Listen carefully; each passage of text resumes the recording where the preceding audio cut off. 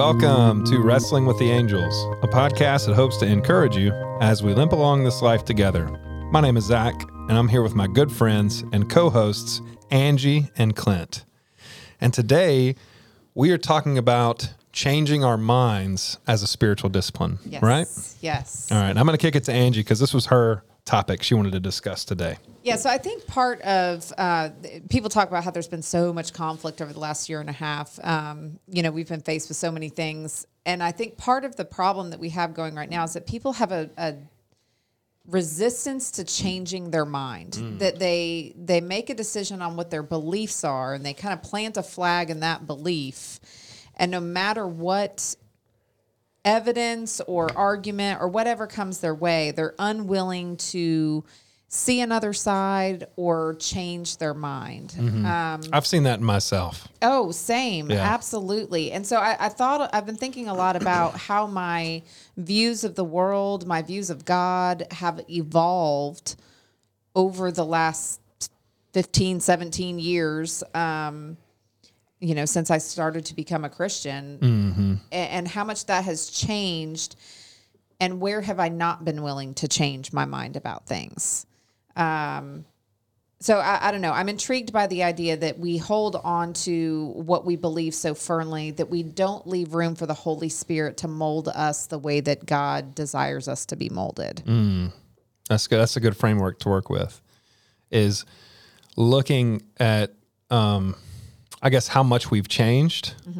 Is there anything we're unwilling to change right now? Maybe that. I don't know. Yeah. I don't even know if I have an answer for that.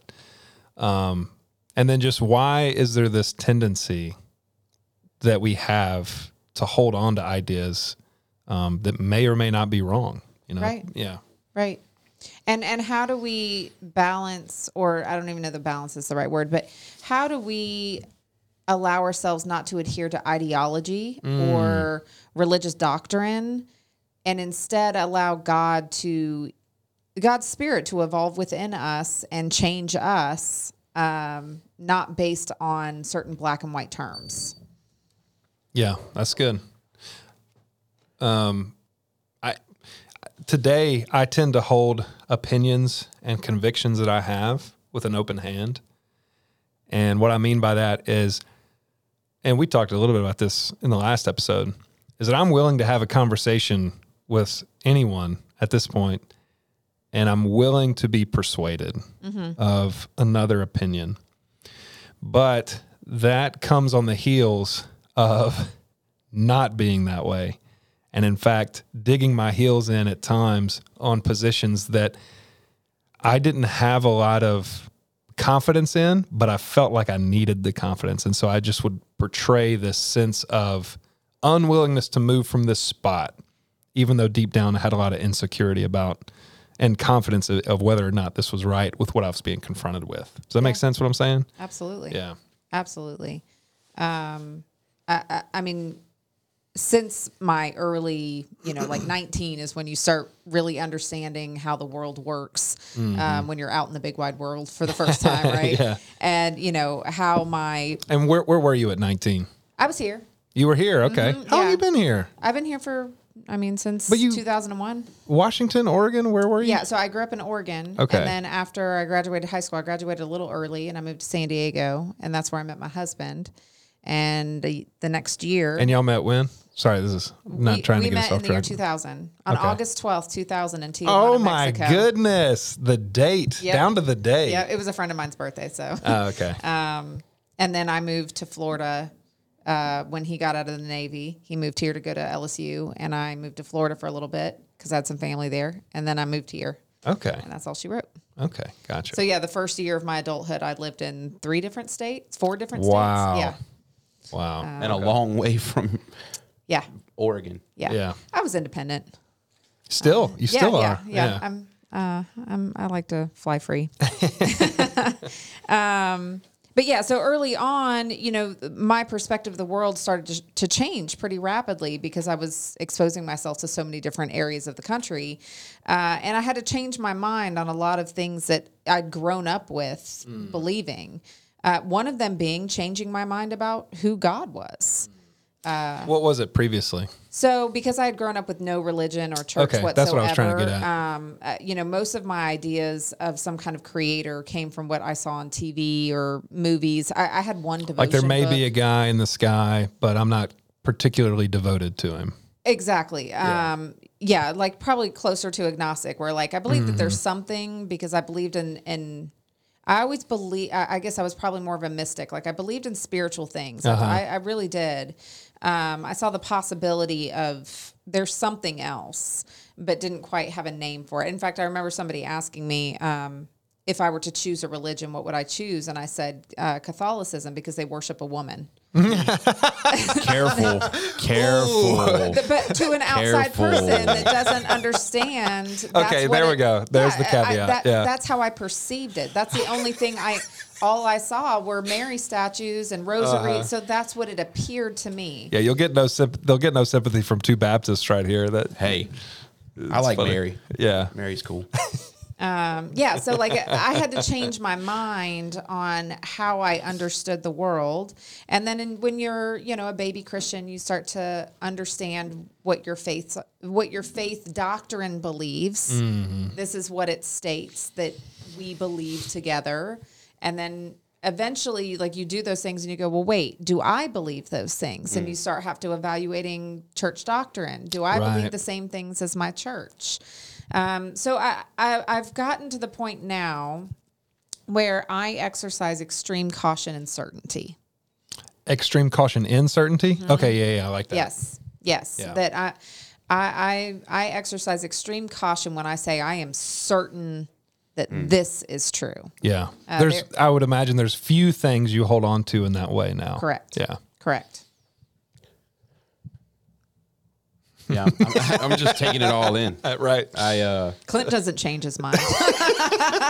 No, I mean, No, I can Yeah. not confess. What am I looking for? I can I don't know. I know that Clint has Right. changed his Yeah. mind yeah, Yeah. because we've gone through similar. I mean, I don't similar even stuff. know necessarily. Yeah, I mean, we're going through similar changes in theology. I've certainly changed my mind politically in the last 4 years. And so, but for me, changing my mind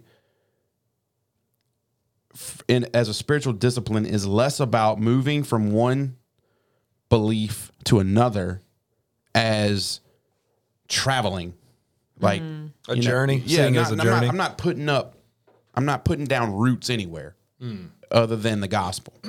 Right. And so I'll say, I'm nomadic in that sense. So like I may end up, this may be where I end up, and it may be I'd never go past a particular view or to another view. I may stop here. But right now, this is where I'm at. I don't speak about it in that like absolutist language much anymore. Yeah, I think for me, I can recall times arguing about positions where I had very little confidence in them. Yeah. But putting off this sense of I am very certain that this is true. Mm-hmm. And what it was, I think, now looking back, was a fear of being wrong. Mm-hmm. I didn't want to be wrong. And I couldn't even tell you why I was afraid of being wrong. But that's where the fear was. Well, and we've talked about this in other episodes where we had this system of belief. Yeah, if this one thing goes, all of it goes. It all goes. It's a house of cards. Straw man theory. Yeah. Well, and I mean, it was just, and so, but where we're at now is like you realize you hold probably several views that are in tension Yeah. with each other, and they seem opposed or at least inconsistent. Apparent contradictions. Yeah, and I'm just like, yep. Yeah. So just to give a background on where Clint and I came from, you probably didn't start the same place I did, but I 10 years ago, I started as just a basic evangelical. Mm-hmm. I had a very simple understanding of the faith. I had not read a lot. I certainly had not read through the Bible, had not done really any rigorous study. And then I moved from that to having a Calvinistic soteriology, which just means Yeah, you should define that. which just it just means as it pertains to salvation. So I think one of the Johns, either Edwards or Owen, he summed it up in this way Piper. It was Piper. that the only thing I brought to my salvation was the sin that made it necessary. And so that's kind of the view I had of salvation probably about 7 years ago.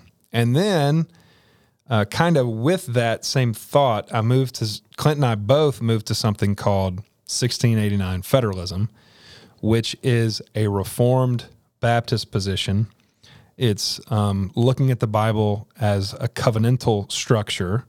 And so it's a very systematic approach to looking at the Bible, very logical outworking of certain texts. And even that was in an effort, because I don't want to speak for you, but I was raised in Baptist churches. Mm-hmm. And so what I wanted to do was take what I believed about salvation in Calvinism It made it more consistent. and make it Baptist. Oh, right, yeah. Because that was the church I was in, and the belief system that I grew up in and I was comfortable with. Mm-hmm. And so I found a way to marry those things together. And so and now where we're at, we're far more sympathetic with a lot of Lutheran positions. Mm-hmm. One I'll give specifically is we went from a limited view of the atonement, that is that Christ only died for the elect, to an unlimited view of the atonement.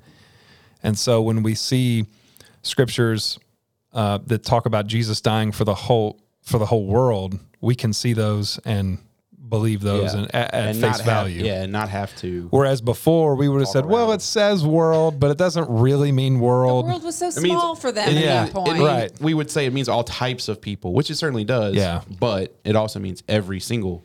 And the example I would always give was like, look, if I go into a lunchroom and I says, hey, everybody, let's all go get ice cream. And I would work that out to say, do I mean every single person in the lunchroom, or do I mean my little say it, or do I mean my little friends, my little friend group I was in? Right. You better mean that if you say it. Like if you didn't bring enough to share with everybody. If you say drinks on the house, you better mean that you're paying for everyone. Yeah, I don't mean just the three people with me. But see, so me changing my positions all this time has really been centered around conversations with people. Like we talked about last week, relationships. And ultimately what brought about this most recent change is getting real tired of looking at texts and explaining them away in scripture, looking at texts in scripture and explaining them away. I needed a framework that allowed for mystery and paradox, because in my previous framework, I was very uncomfortable with not knowing something, and I've found a far more willingness and comfortability with not knowing things. Mm-hmm. And the things I know, the things I find important now are the gospel, that Christ died for all men, all mankind. I was about to say, man, you cut it off at men? What? No, I'm just like mankind. And so that's kind of where I'm at now. And that's looking back on the last 10 years, my wife has gone through like theological whiplash. Yeah. So that's one reason in which I hold the opinions I hold with such an open hand, because I realize I have changed a lot over time. And I find that people who hold their beliefs with open hands are far more humble. Like those are the people I learn from the most, because they're not attached to their belief in a way that limits conversation. Yeah, right. Well, and I know when I converse with people like that, it's not going to be a one-way street. Right. There's going to be some give and take. Yes. They're far more, when I converse with people like that, they are usually far more willing to seek to understand what I'm saying. Exactly. Yeah. And I think that's part of inviting the Holy Spirit into those conversations, that when we try to practice changing our mind as a spiritual discipline, it's about pursuing the Holy Spirit and a seek understanding first mentality. And I think that requires a lot of humility that is, a gift of the Holy Spirit. Yeah. So you're saying the goal of changing our minds at times is actually to be in step with the Spirit and closer in communion with Absolutely. the one true God. Absolutely. Yeah. Absolutely. Yeah, that's really good. And that, because I think when I think of changing my mind, there is still a little bit of fear there of like not wanting to admit I was wrong. And maybe the fear for me is believing I'm very close with God and having to come to an understanding of maybe I'm not as close as I thought I was. And see, my stake in things, when I find myself like holding on to something and I'll like, because my instinct, it's not so much fear based, it's I want to win. Right. So like I'll find myself. I'll be wrong as long as I can win. Yes, yeah. So like I'll find myself arguing something where I have to kind of catch myself. Why are you arguing this? Do you even believe what you're saying right now? Or are you just trying to win? Yeah. And I have to like really talk myself down and then start listening to the other person, because I might find that I agree with them more than I thought I would if I'm willing to lose the argument. Oh, okay. Yeah. That's good. So I'm just taking it all in, man. I mean, this, like the topic itself and just discussing it in my own mind for the last few days, I thought like, man, I've changed my mind a lot recently, like very recently. And I've kind of been resolved to just always be willing to do that. Like always, like even when it comes to, I would say like the things that I hold with a white knuckle grip to be true, and to really not waver on them is like things that are confessed in like the Apostles' Creed, like that there is one God the Father Almighty, and Jesus the Son, and the Holy Spirit, and these are one God, not three, and so on and so forth. And those sorts of things, and who Jesus is, that he was fully human, I hold these things to be true. But it doesn't mean that I can't listen to somebody else who doesn't believe those things, or even somebody who maybe believes them, but doesn't believe them with the certainty that I do. It has some questions about it. But says, you know what, I believe that, but I can't tell you why. And I can't tell you, like I would say I believe those things because I've read my Bible. I see it testified throughout all of the scriptures. There's good evidence for me to believe those things, but I also believe them by faith. Like that's the bare bones. But there's some people that it's like, man, I only believe that by faith because I don't have the understanding, or I haven't been a Christian long enough. And to see the simplicity with which somebody like that believes has made me more okay with changing what I believe about certain things. Yeah, for me, I like how Angie framed it. That if I want to grow closer to God, and I do, that will involve changing my mind at times.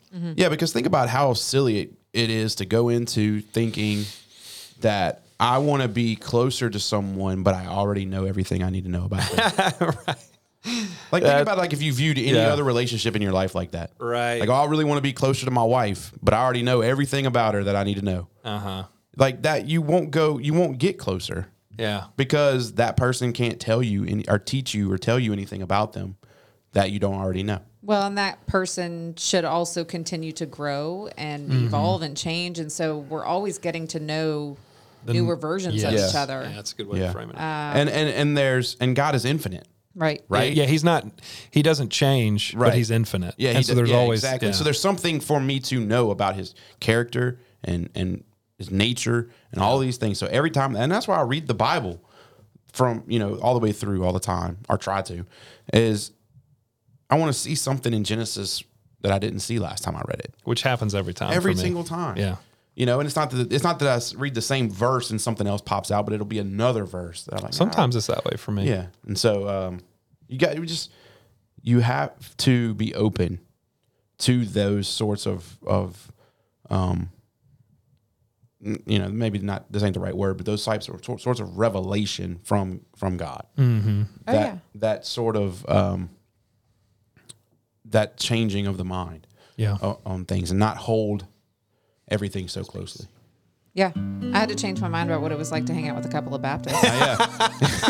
We joked before the recording that Angela had the mindset. Now, I'm not saying you did, as we joked about this, about how all Baptists are a-holes. And then we said, then she met me and Zach. And it was the opinion true. stayed the same because we're not as Baptist as most Baptists.